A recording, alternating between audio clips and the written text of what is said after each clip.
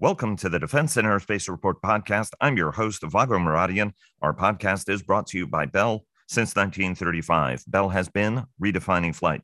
Learn more about its pioneering spirit at bellflight.com. Last weekend, we attended the Halifax International Security Forum in Nova Scotia that brought together political, diplomatic, national security, and civil society leaders from around the world to address the hard questions facing democracies.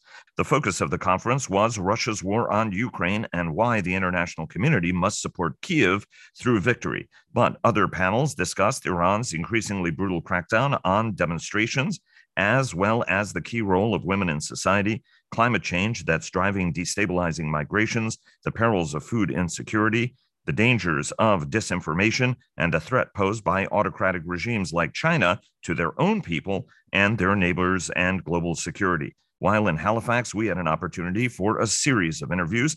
We met with a number of leaders, and on today's program, we'll hear from Olga Stefanishyna, Ukraine's Deputy Prime Minister for European and Euro-Atlantic Integration, Latvia's National Security Advisor, Yanis Kaizuchins, the Supreme Commander of Sweden's Armed Forces, General Mikhail Budyin, and Washington Post reporter Jason Rezaian.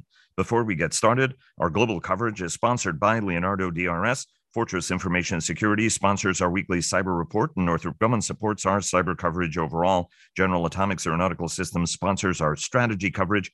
Ultra Intelligence and Communications sponsors our command and control coverage, and our coverage of the Association of the United States Army's annual meeting and trade show was sponsored by Leonardo DRS and Safran. And our coverage of the Halifax International Security Forum was sponsored by Leonardo DRS and General Atomics Aeronautical Systems. First, we'll hear from Olga Stefanishyna, the senior-most Ukrainian official attending the forum, who made the case for continued international support for Ukraine so that it can maintain momentum and reclaim territory invaded by Russia, including Crimea. Here's our conversation. Ma'am, thanks very much. It's an honor to have some time with you. I wanted to ask, we just had a fascinating press conference, and you were very generous with your time, and thanks for spending some time with us. One of the questions is how we prepare for the next phases of this operation. We heard from Admiral Rob Bauer, the chairman of the NATO Military Committee, where it was basically a plea for we have to get our armaments act together, that the Western nations are drawing on stocks that were already not entirely full.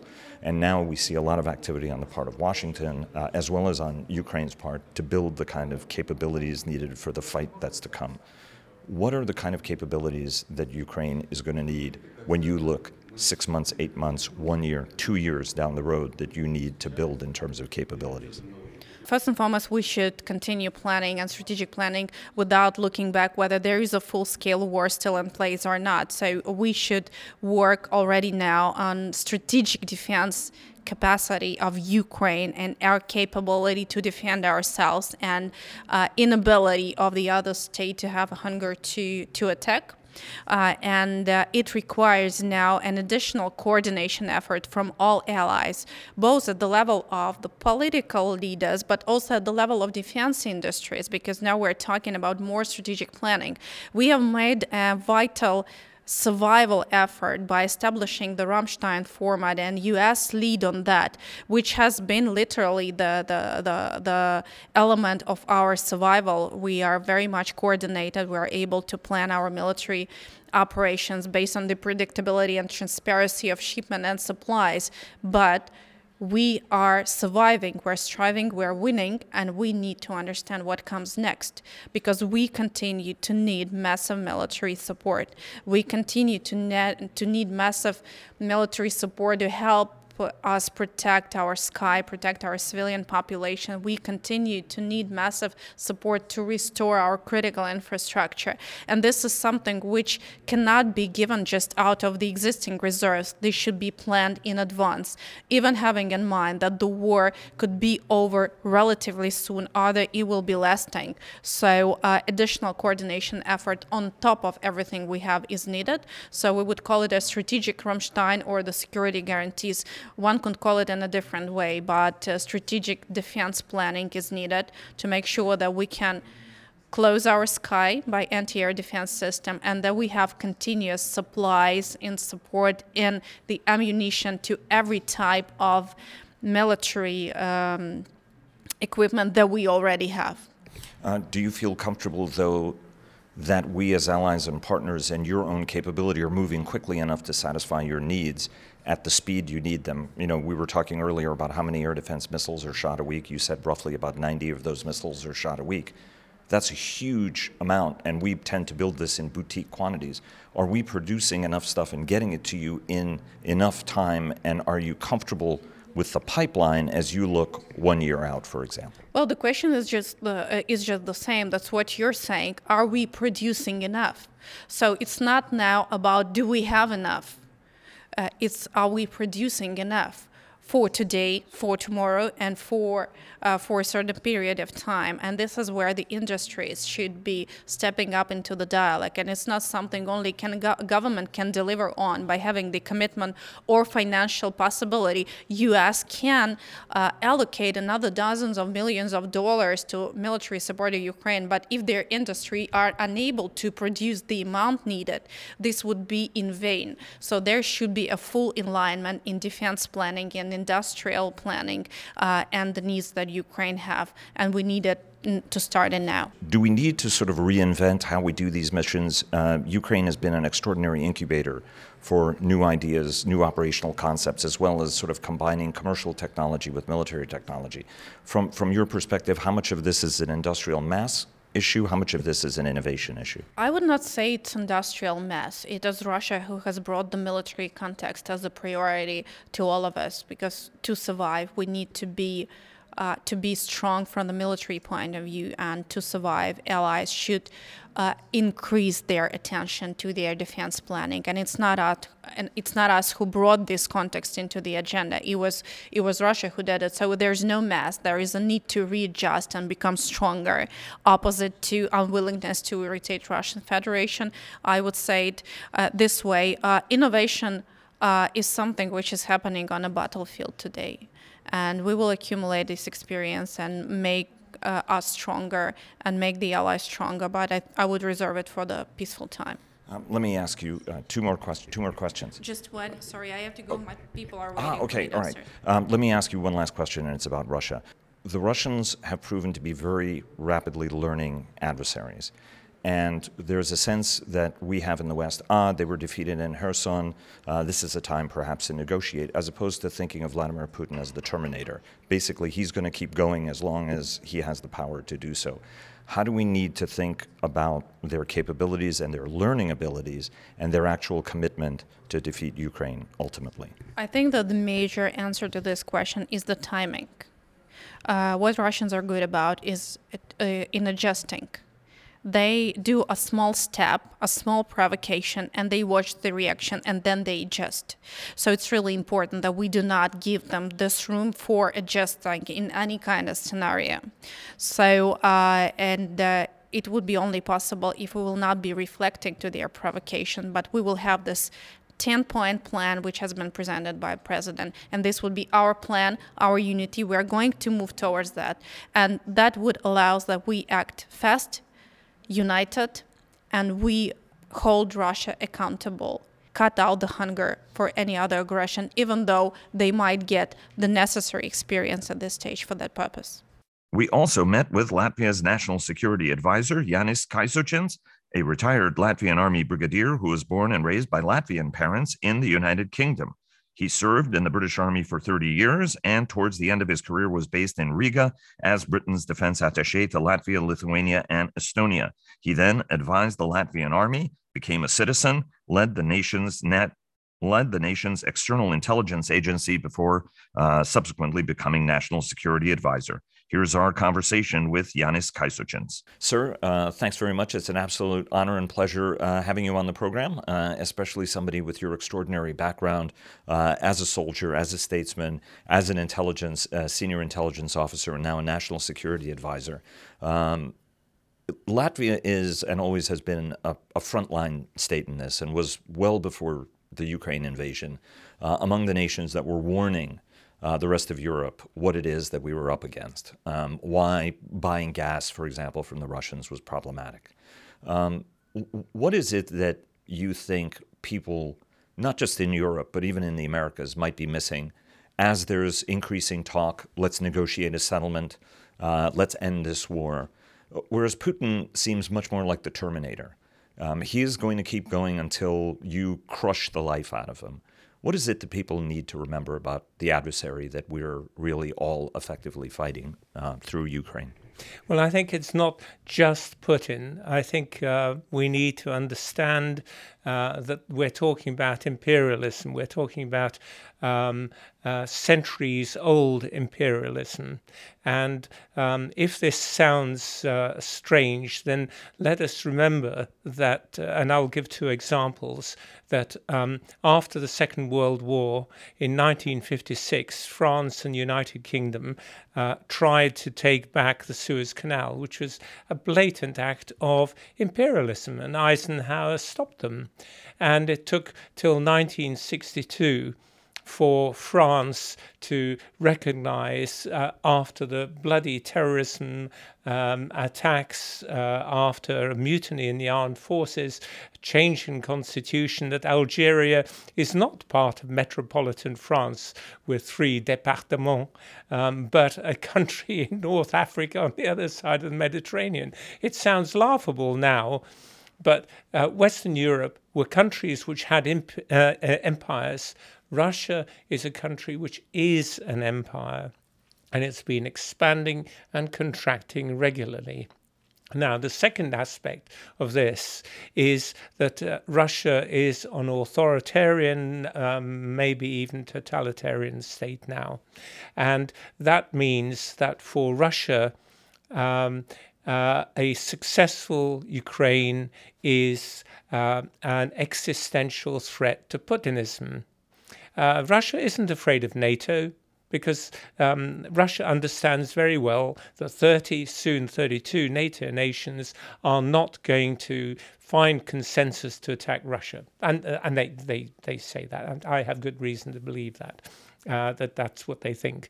The European Union, on the other hand, with its good governance, rule of law, democracy, is a direct challenge, particularly if Putin, as I believe he does, genuinely thinks that the Russian nation is one large nation artificially divided into 3 countries, Russia, Ukraine, and Belarus. And if one of those 3 can live normal lives in which somebody, because they're in the FSB or in a particular political party, can take your family business away from you. If you argue, they'll stick you in prison and you've got no recourse to the law.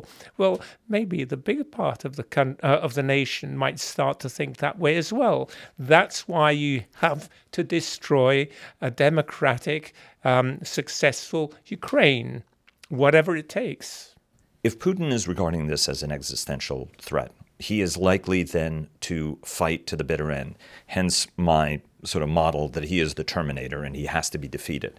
But ultimately, how is he defeated? There was an expectation that there were going to be demonstrations in the streets. As you said, the nation has become more totalitarian, and the Russian people have an enormous ability to bear down. In fact, his attitude is, you may have all the clocks, I have all the time. You will lose patience with this, and we will eventually prevail. What's the mindset necessary? What are the next steps? How does this play out? And what's the way to kill the Terminator, ultimately? Well, first of all, how it won't end, and that is that if the West somehow persuades Ukraine to go for a ceasefire after Ukraine's dramatic successes in Kharkiv and Kherson, and the Russians having a strong defensive line, if we persuade or push Ukraine into a ceasefire, then all we will get is a frozen conflict. And in 2 or 3 years' time, when Russia has rearmed, it will go back. And Putin will explain this as a success because he's got more territory than he had prior to the 24th of February. Therefore, we need to do is to ensure that he is not able to exercise this imperial thinking any longer outside Russia proper. that he understands that Russia is Russia, and even that is problematic because the countries like, or parts of Russia like Chechnya may well want to break off again. But I suspect that there will be internal difficulties within those who wield power in Russia. It is noteworthy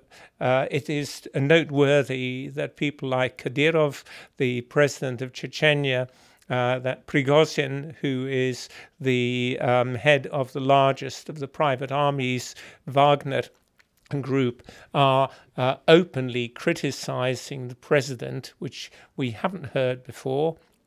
And that gives the impression that behind the scenes there is already jockeying for position about who is going to take up the reins of power after Putin, because Putin has made so many disastrous calls in Ukraine now, and so many Russian as well as Ukrainian lives have been lost that it's unsustainable.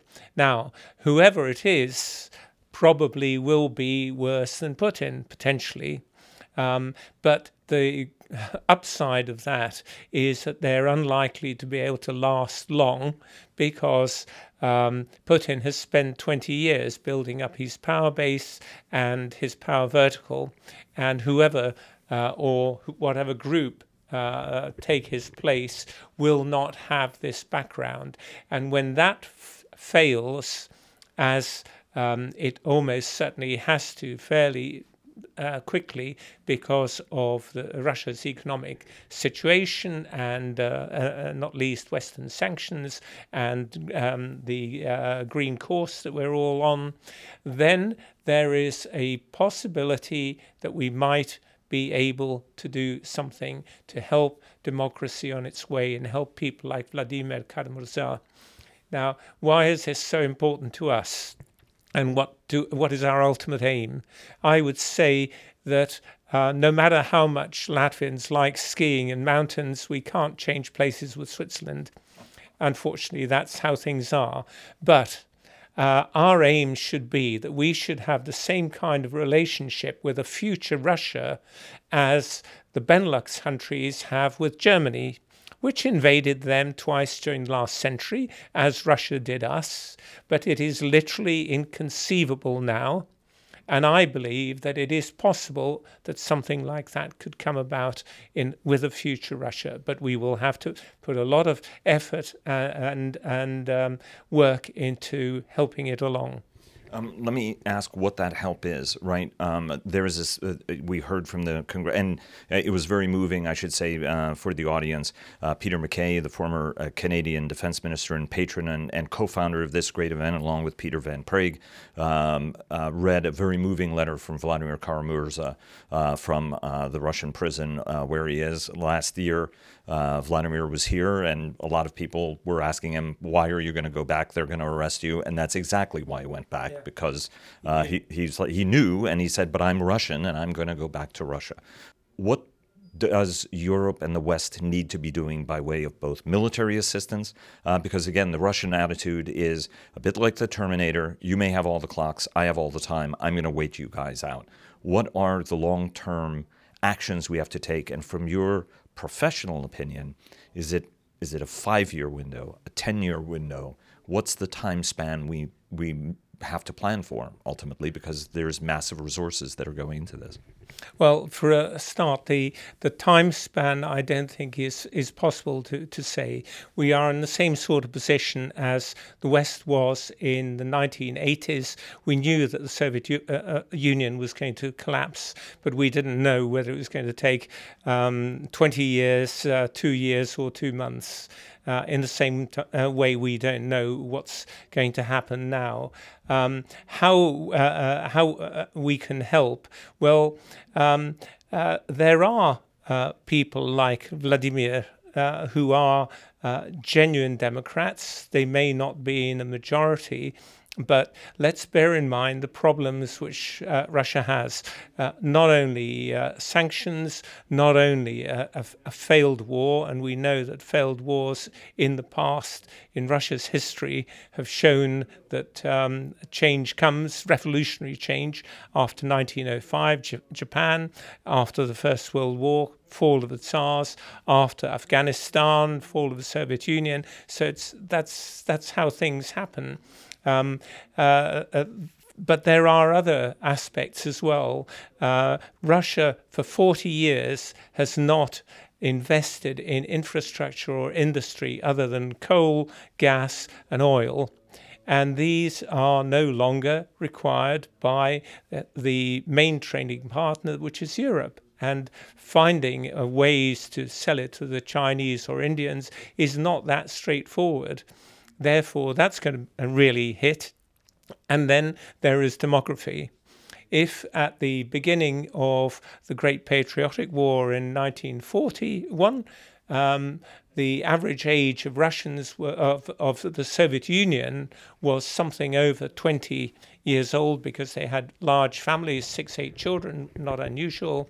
The average age of Russians on the 24th of February of this year was 39.4.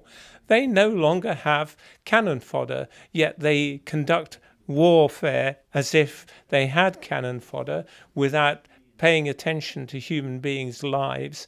And modern Russians are no longer prepared to go along with it. And we see that with those poor people who've been mobilized and sent to the front for just this sort of purpose. And again, right, I mean, that's part of the compact that Russians had with their, or rather Putin's compact was, I'm going to give you economic growth, you keep your head down, we're all going to prosper, you get to go to a nightclub, buy Western products and vacation in Europe and take a nice vacation to Cyprus. And now all of a sudden, well, at least the rich aren't doing that. What the Russians are expert at all manner of asymmetric means. You were in the intelligence business and also engage in the regular misinformation, disinformation campaigns, cyber influence operations. What do folks need to learn from your experience as Baltic states and the pressure you guys have been under over the last few years? I thought it was interesting that in 2014, we've discussed this before, when the Newport summit was happening and NATO was pledging every ounce of European territory will be inviolate. Russians go into Estonia, grab an intelligence officer, took a Lithuanian fishing boat. The train breaks down in Latvia and a Russian general says, yep, about 6 hours, and that's how long it would take us to invade you. And NATO did nothing about that.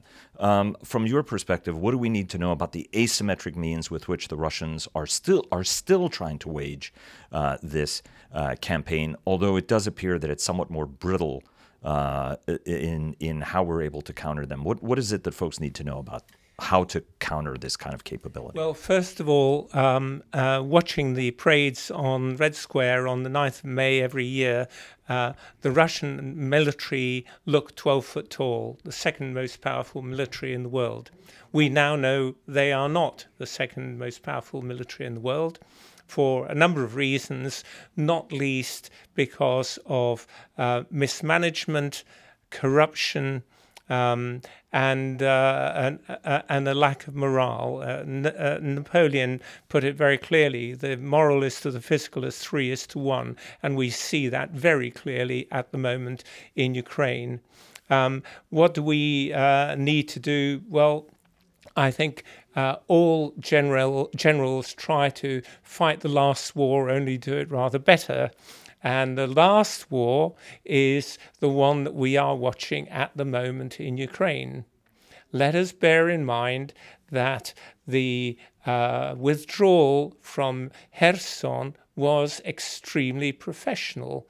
And I don't think most of those who are watching expected the Russians to be able to get most of their decent kit across the river and 20 to 30,000 troops across the river without taking massive casualties. And that is under threat of HIMARS and all sorts of other ways that the Ukrainians could have stopped them.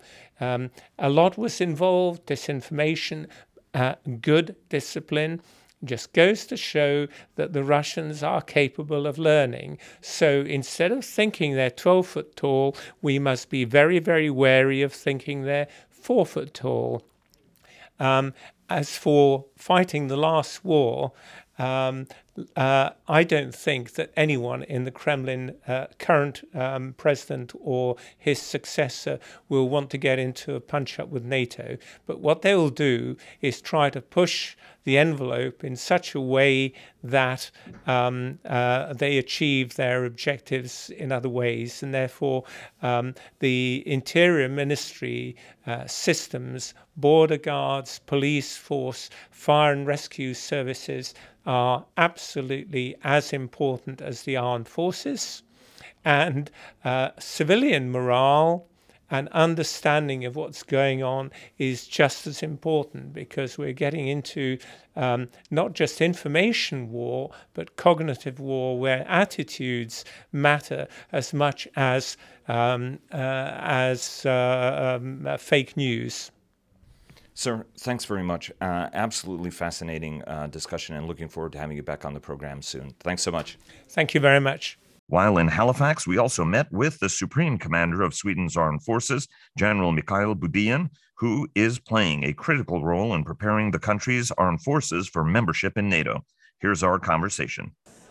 Sir, it's an absolute honor and pleasure seeing you again, and congratulations on the process of joining NATO. Oh, thank you very much. It's great to see you as well. I wanted to start off first. You were one of the long time and among many clear Swedish voices talking about the danger and the threats from Russia and how the international community should be looking at them. You once in an interview told me that the Russians were being simply stupid in the dangerous way that they were operating over the Baltic. From your perspective, what are the most important lessons you're drawing as Supreme Commander from Russia's performance, the international response, and fundamentally how the war is evolving on the battlefield? It's a lot of insights we are now getting. You shouldn't take the conclusions too far, what the Russians are doing just on a daily basis and how it is. But we never took our eyes and ears from what Russia could do and what they're doing. We also followed very, very closely the build-up, and we knew pretty good what they had there. And in January we said to ourselves, now they have opportunities to do whatever. The full-fledged invasion was not what we saw coming, but it did.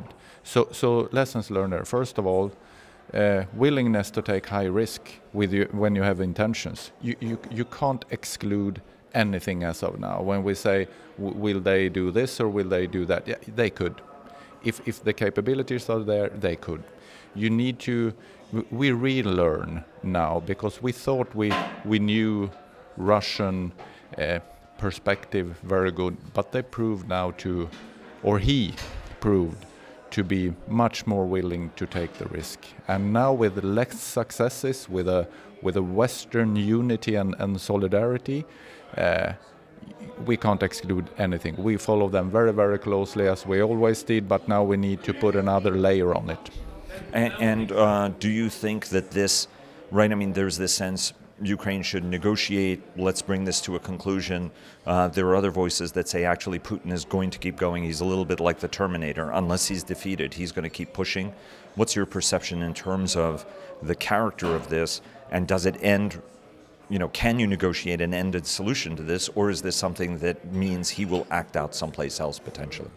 First of all, I think we agree, and we need to remember who the bad guy is here. It's Russia that has invaded a sovereign state, a country in Europe. So having said that, we should.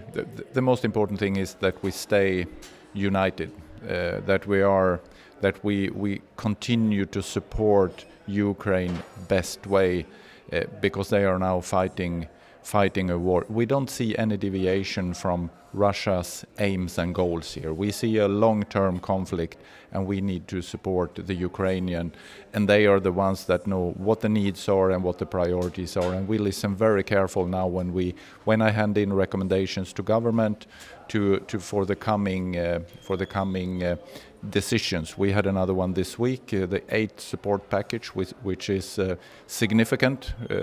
Air defense systems, as an example.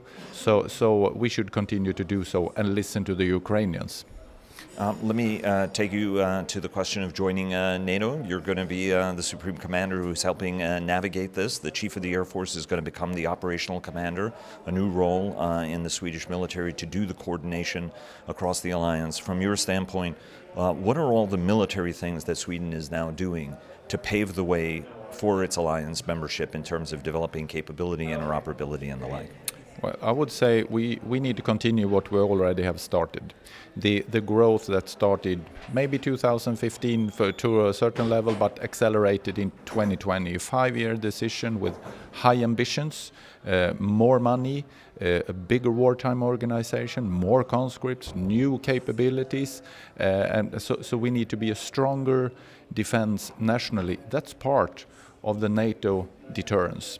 So we will continue to grow, make sure we do whatever we can nationally to be able to defend the country, meaning also that we will be able to defend the alliance when we become members. This is one part. Then, of course, we learn what the requirements will be when we enter the alliance. We also need to understand what the expectations are, and we need to show very early that we are a serious coming ally. Meaning, what I see, we can take part of air policing in our region early, maritime standing forces early, make sure we have host nations support capabilities to take care of incoming support the day when that's needed. So it's a variety of things. I am so happy about the welcoming. It's the welcoming for being for Finland and Sweden coming in as NATO allies was much more than I ever expected. With that comes the expectations, and I know that we will be net contributors first day when we enter. We will add to NATO deterrence capabilities, and this is not very Swedish. We never talk about ourselves this way, but I know now, having met my partners, coming allies, and I will tell you, we will do whatever we can to meet the expectations. From a capability development standpoint, does NATO membership change? You said that there was a fundamental plan for modernization. Obviously, the new version of the Gripen coming in, the A-26 submarine coming in, as well as other investments, and then expanding also the size of the force. Talk to us a little bit about some of the different capabilities you think you'll have to be investing in over the coming years, both drawn off of Ukraine lessons, but as well for what your NATO obligations will entail. Mm-hmm. Our current plan, I would say, is in general terms valid. We need to continue what we have done, to be a bigger, more robust organization, a balance between the fighting forces and logistics. But I've also been very keen. I handed in my Supreme Commander advice to government 2 weeks ago, and to my staff members I said, the conclusions we now can make and feel comfortable with, they need to have an impact on the current plans. What would that be? Well, one thing I need to make sure is that we now can enter integrated air and missile defense systems. That's one example. Make sure we have C2 systems, interoperable ones, so we can do the job, and also the host nation support. It's not only to send a welcoming letter to someone, say, come and help us. We need logistic footprints that is already there to make sure when help would arrive, we need to make sure to get them into operation. So these are 3 things I will make sure now that we will accelerate or make sure we can do. Let me ask you, you mentioned Swedish strategic culture. That was shaped by 300 years of approach, 200 years of sort of saying, look, we rely on ourselves. It worked during the Cold War. I think people fail to realize the force that you led as the Swedish Air Force was the fourth largest air force in the world at the time. And I would say even the best integrated air force, in part because Swedish data systems were so good. Indeed, it's said that Link 16's arrival was a step down in terms of capability from a Swedish perspective, just to give you the shout out for the team. What kind of work are you doing internally with the Swedish security mindset to prepare for much more of an alliance relationship, a partnership perspective that Sweden has not had for hundreds of years, even though Carl Bildt would disagree with that and said, hey, once we became an EU nation, we did have allies. But what's the internal challenge for you to communicate and to make sure that people are thinking about the challenge and the opportunity the right way? The bulk of the job has already been done. We have worked as partners, side by side with Finland, as very close partners in training, exercises, and not least operations in Afghanistan, Operation Unified Protector over Libya. We know each other. We know each other by heart, all levels, command levels and down to soldier levels. So we know, and we know that we fit. But you point out a thing that I shouldn't say we have underestimated, but the mental transition coming from a partner country, non-military allied, to be a full-fledged member, an ally. And this is a mental transition not only for the defense forces. It's not my armed forces only that will become NATO members. It's Sweden, it's my country that will now enter in being allies, being members, a political driven big organization for security, and that mental transition, that will take a while. We need to inform and we need to educate what this is all about, and that goes for the armed forces but also for society in general. Let me ask you one last Nordic cooperation question. Most of the Nordic nations were NATO nations, with the exception of Finland and Sweden. Finland and Sweden are now going to be part of NATO as well, and obviously still very strong links that Sweden has had with all the nations around the Baltics, I should point out. What does this do for the future of Nordic cooperation and the integration and cooperation that happens going all the way from Greenland, Iceland, all the way up to the Arctic Circle to the top of Finland? Great question, and Nordic cooperation has been one of the focus areas. You know that Sweden and Finland has the closest cooperation, meaning we have plans to be able to fight beyond peacetime pending political questions. That's one part. Nordefco cooperation, we say to ourselves now, the four chiefs of defenses, cooperation is as important as before. It will be easier for us. If we have one very clear advice to NATO, and that would be keep us together as an entity when it comes to the command and control structure. We don't say we need to belong to that forces command or the other, but keep us together, because then we will have a better situation to take care of security in our region. We do region, but remember, it's Arctic, it's Baltic Sea, but it glues together with the Balkans, with the Black Sea. So we also say, we understand that there is a 360-degree perspective here, which is very important. But we will have a better off situation if we stick together, continue the Nordic cooperation, and if they can see us as an entity up north, that will be safer and more secure. Two quick questions. When you were chief of the Swedish Air Force, you would talk not just about the importance of air defense, but also of deep strike in a way, and it was eyebrow-raising at the time that you said that, but it was a very pragmatic case that these guys are dangerous and they have a lot of long-range, precision conventional weaponry. What kind of investment does the alliance have to do, seeing the damage that some of these Russian systems can do at range, and not many NATO countries, aside from the United States, has an ability to actually reach at those ranges? Well, I'm a bit more humble than telling the alliance what the alliance need to do, but we need to make sure we fit into, as an example again, IAMD, Integrated Missile Air and Defense System. That's crucial, and we need to be part of that, and we should do that early. That's one part, and also from a national standpoint, we are now looking into the plans to get a long range capacity. Would it be artillery, long range, or would it be on the fighter aircraft? That's to be seen, but that's another part I'm looking at. Last question.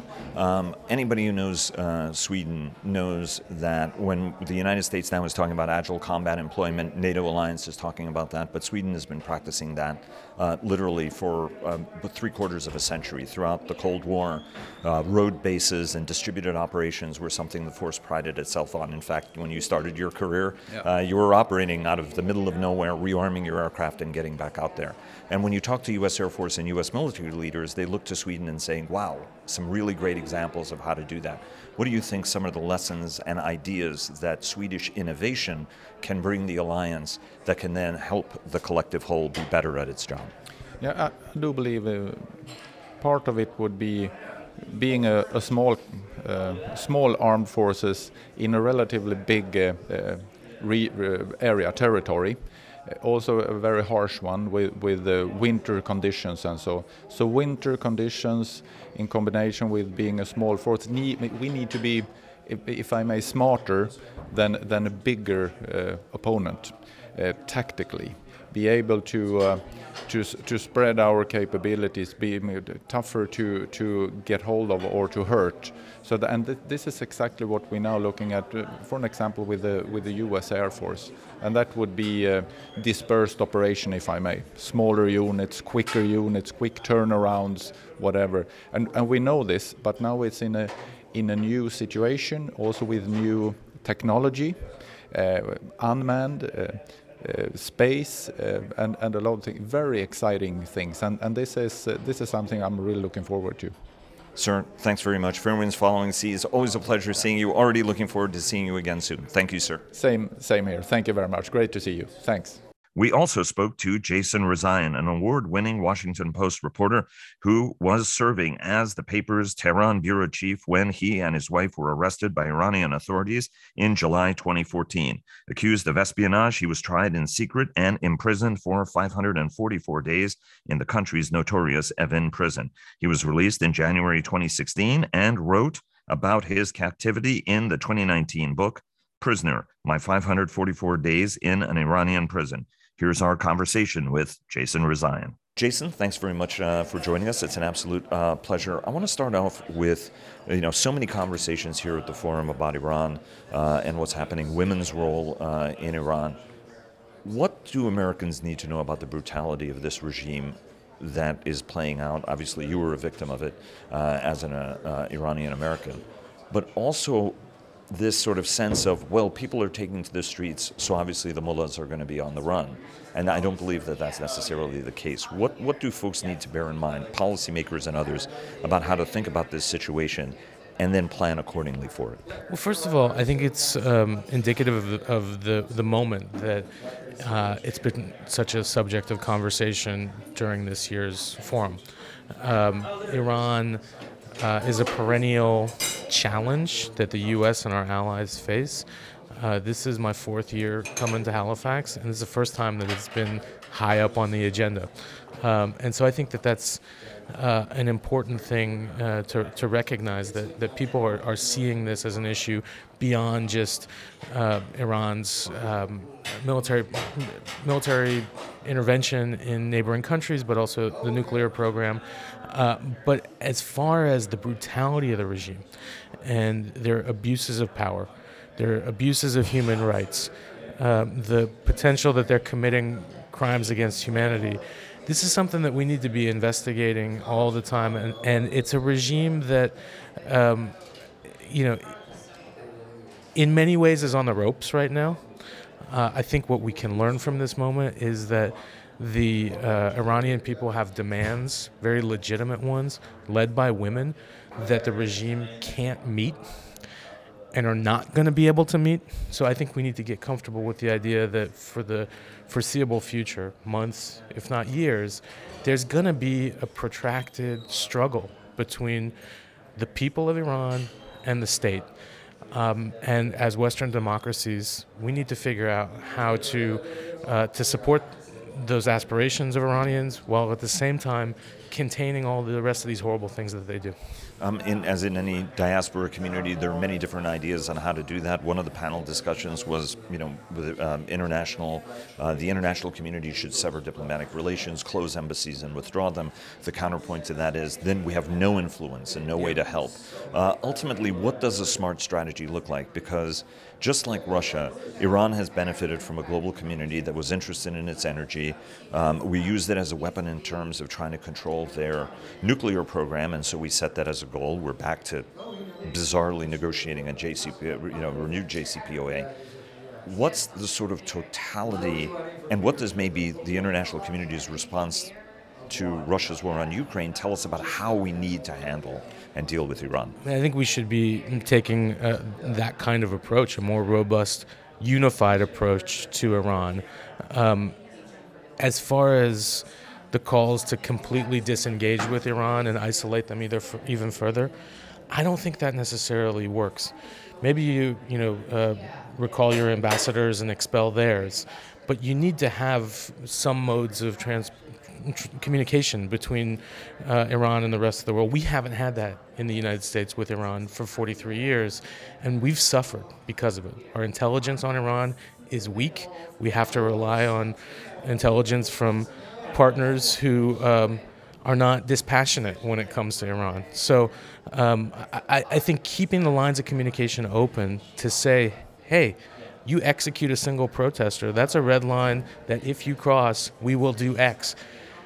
They have no indication that the U.S. is paying close attention to what's going on in the street right now, because when we listen to the messages of the Biden administration, while they are condemning the violence, there's a level of nuance and complexity from our understanding of what's going on there that doesn't exist in Ukraine. We have all sorts of people on the ground in Ukraine. We've got the entire, Western media on the ground in Ukraine, and we should be there, but we should also be inside Iran.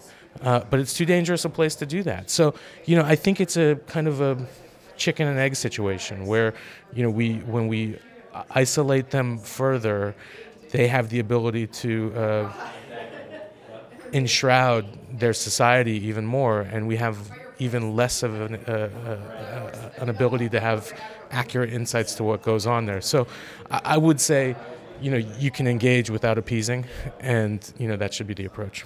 What was interesting to me, even as somebody who pays attention to this, the recitation of the series of mass atrocities the Iranian regime has committed. There's a tendency, we know about the hostages that are taken, the shoot down of the jetliner, and that was an extremely moving story about how, Canadian Iranians who constituted the bulk of that flight, that in a panic, Iranian authorities shot down and then lied about and then finally admitted to. Why is it that the deaths of thousands of people at a time, mass executions, haven't really moved the international community to action in a way that if many other places had done, there would be a little bit more motion? As someone who's been watching Iran for most of my life and has spent a lot of time living there, traveling there, I think we have this sort of dual approach to Iran. We punish them with sanctions and other means to an extent that we don't do with other countries. But we also allow them to get away with things that we don't let other countries get away with, because it's almost assumed that they're going to be terrible actors. And I think that they have had an approach to that has best, I best describe it as have your cake and eat it too, right? They want to be taken seriously. They want a seat at the big kids table at every international, convention. They want to be a leader, and frankly, as you know, for millennia, Persia, Iran has been a leading light of culture and thought in that part of the world, and everyone will acknowledge that. They might not acknowledge it to you publicly, but everyone looks to that empire as with some respect and admiration, if nothing else. And so, the Iranians have kind of become full of themselves a little bit. They think that they can make all these demands and not have to play by the rules of the rest of the world. It's maybe a second-tier power, right? I mean, its defense budget is less than that of the Netherlands. This is not a country that can wipe anything off the face of the map, right? So while it's, big and influential and has vast energy resources, it hasn't put all the pieces of the puzzle together, and we should not let them get away with all the things that they do. It's interesting you say that, because I'm not saying regime figures, but those who study Iran make clear its mentality is that of a world, if not massive regional power for the last 3,500 years. And so that shapes your mentality that, I am a big deal. As one Iranian official was once, remarkably dismissive of everybody else. They were living in tents while we were living in great palaces and writing. But it tells you a little bit about the mentality.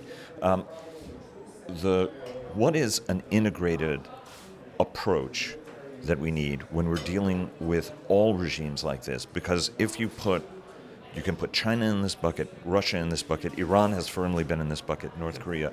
What does a more integrated strategy? Because it seems like we're somewhat ad hoc. The administration seems to be getting to a more consistent message to tie Russia, Ukraine to China, Taiwan. What is a more integrated maybe approach we need for all of these rogue nations? I was talking to a member of the congressional delegation here, and remarked that it seems like the bad guys are really kind of lining up against us, and we see it happening in Ukraine with Iran providing drones to the Russians. And frankly, I've had discussions with senior officials in the Biden administration, asking them, "Hey, are these drones really that big a deal?" And it's not that they're that technically advanced. We just don't have anything to combat them with, right? So it's a kind of a messy situation, and I think a better approach would be to target regime officials for sanctions, not only in name. Make it hurt. A senior official, when I was talking to him a few months ago about hostage affairs, said, bad actors respond to threats of violence and to their pockets. And it's true. So make it hurt. Figure out how to make it hurt. And I think that, to their credit, the Biden administration, many of whom were in the Obama administration and learned hard lessons on Iran, I think are saying the right things. They are taking a better, more nuanced approach to the current protest movement than Obama did in 2009, and then that Trump did in 2019. So there's some hope there. But I think if you were to ask any one of them in their private conversations, they would tell you we have a lack of adequate intelligence on what's happening on the ground. And unfortunately, in 2009, right, Ahmadinejad got in because the opposition sat down and said, well, this is a corrupt election, and we won't participate in it. And the lesson from that is it actually reduces your leverage, doesn't increase it. Let me ask you one last question. The administration has not formally pulled the plug on the JCPOA yet. From your perspective, and then the concern is that Iran actually goes nuclear and becomes more dangerous. That said, there's also a sense that when you're in the nuclear club, you have to play by nuclear club rules, right? Everybody else has more weapons than you do, for example. What's the right course from your perspective on whether or not to continue with JCPOA and deal with what could ultimately be a nuclear Iran, and whether or not we need to worry as much about that as people spend time worrying about it? We've spent a lot of time worrying about it for a very long time, and I think it would be unrealistic of us as observers to think that the U.S. and other powers will stop spending so much time thinking about it. I would say that approach hasn't yielded very many dividends, and kind of this myopic view of everything through the lens of nuclear has hurt us when it comes to Iran. I would also say that no one is going to disagree that having a non-proliferation deal with one of the world's great adversaries, the free world's great adversaries, and one that's so close to having a weapons capability, no one would tell you that we shouldn't have a non-proliferation deal with them. I don't think it's going to happen in the form of resuscitation of the JCPOA. I think that the Biden administration cannot make the case right now that they should be negotiating with Iran. They've said that publicly. I don't think that this is the moment to do it. At the same time, we should be looking at what if this regime does fall? We still aren't going to want them to have a nuclear weapon. So, we should be thinking about this in terms of a longer-term treaty and one that would stand the test of time. One last question, because you raised this now. In the event that the Ayatollahs fall, what replaces them? Because there's a lot of very rosy thinking. Putin will fall and Navalny will... Well, no, actually, whoever succeeds Putin could actually be worse than Putin. We've been talking about that a lot this weekend, and one of the speakers talked about the potential for, some of the great thinkers who are in prison right now could come out and run the country. I don't think that that's true. And for that reason, I think we need to be incubating a strong civil society in diaspora here in the United States. There are all kinds of immigration problems that make it very difficult for an Iranian dissident to make their way from Tehran to Washington, D.C. I'm trying to help figure out how we do that so that we have people with knowledge and experience in different fields that can be applicable to running a post-Islamic Republic Iran. But I would say we're 25 years too late in doing this work. And that's on the Iranian American community. It's not on anybody else. And we need to own up to that. Jason, thanks so very much. Really appreciate it. Thank you, Vago. And before we go, a very special thanks to Peter Van Prague, the driving force behind this truly unique forum, and his amazing staff for putting together another great program with diverse voices from all around the world, and for taking such good care of us there and back. We wish them all a very restful Thanksgiving, and to all of you, thanks for listening and a very happy Thanksgiving, and we look forward to seeing you again on Sunday for the Business Roundtable. Thanks so very much, and have a great holiday.